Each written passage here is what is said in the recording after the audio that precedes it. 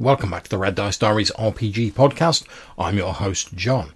Do you ever find that full-on tactical maps are a little bit overly detailed for what you need, or that you're looking for something a little bit simpler for a quick scene? Well, in this episode, I'm going to be giving you 5 tips for creating a possible alternative, the zone map.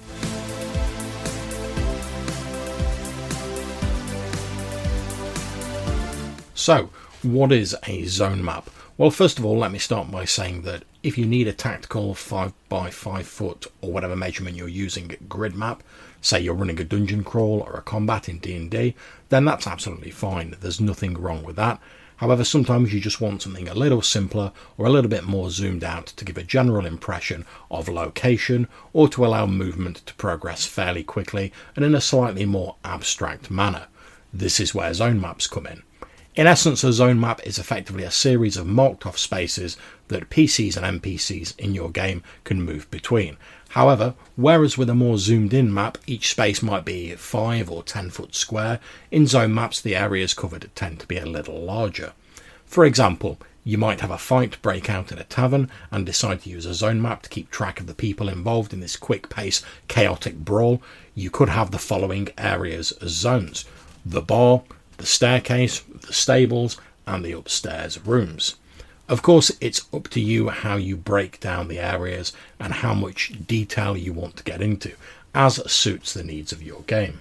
So what are the benefits of using a zone map? Well, there are a few benefits.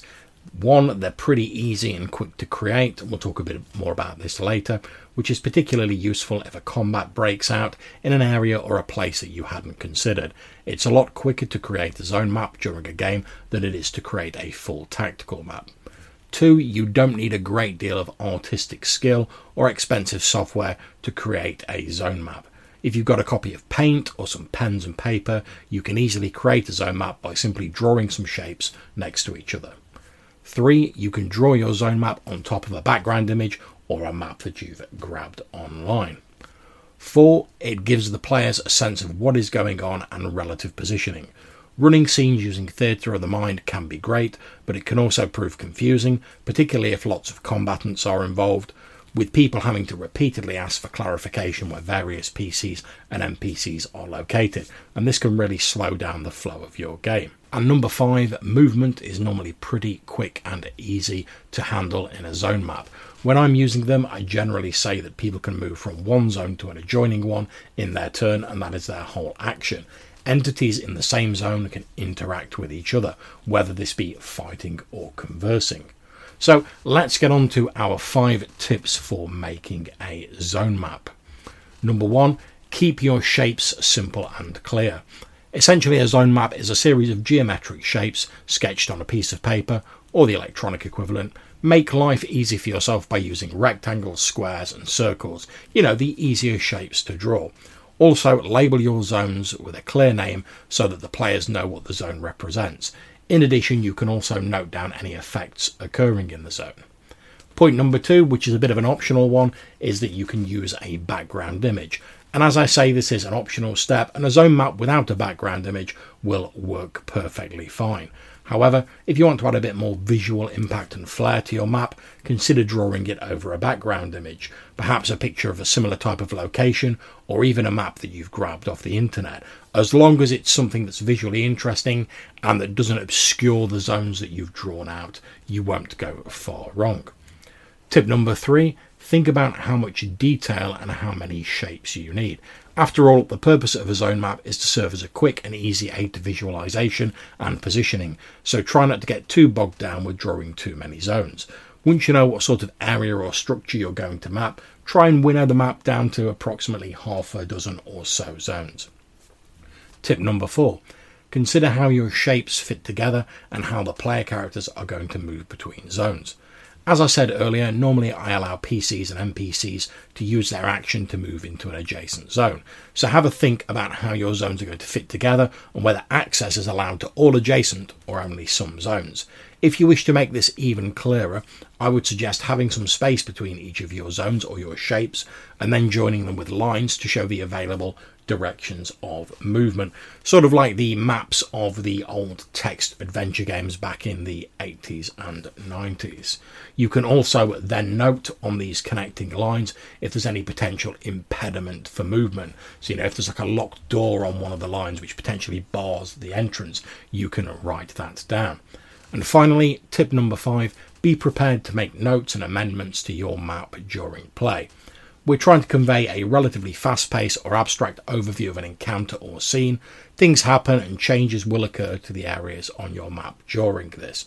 For example, perhaps one of the NPCs fighting in the tavern stable knocks over a lantern and now the area is ablaze and rapidly filling with smoke, applying penalties to anyone making dice rolls in that area.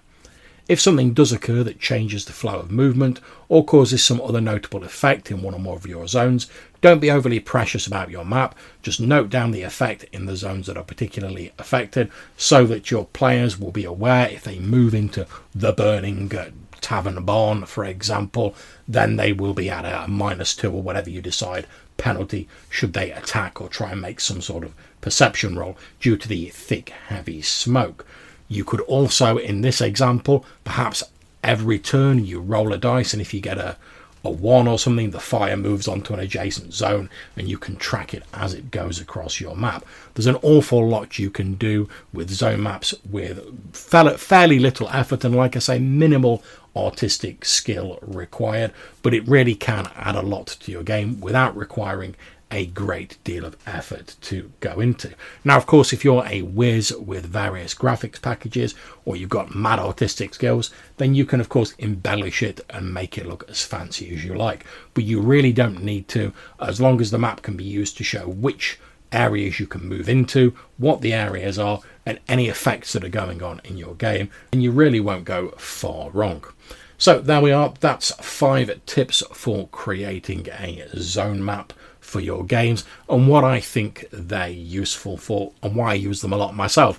In fact, I've just finished drafting a zone map of a restaurant that the player characters are going to in my vampire game for a large vampiric gathering in the next session in a few weeks, and you'll have seen that if you're watching the YouTube version of this episode, because I'm going to use it as the background. So what do you think about zone maps? Have you used them in games? Do you prefer tactical maps? Would you ever use a zone map? Have you tried drawing one? If so, and you've got anything to say about it, you can get in touch with us a number of different ways, and you might be featured in a future episode. You can send us a voicemail message using either SpeakPipe or Anchor. There's a link in the description of this episode, or you can send us an email, either a text email, or you could attach an MP3 or voice file to it. And the address to send those to is rddrpgpodcast@gmail.com. So until we see you again, take care, stay safe, and whatever you're playing, have fun.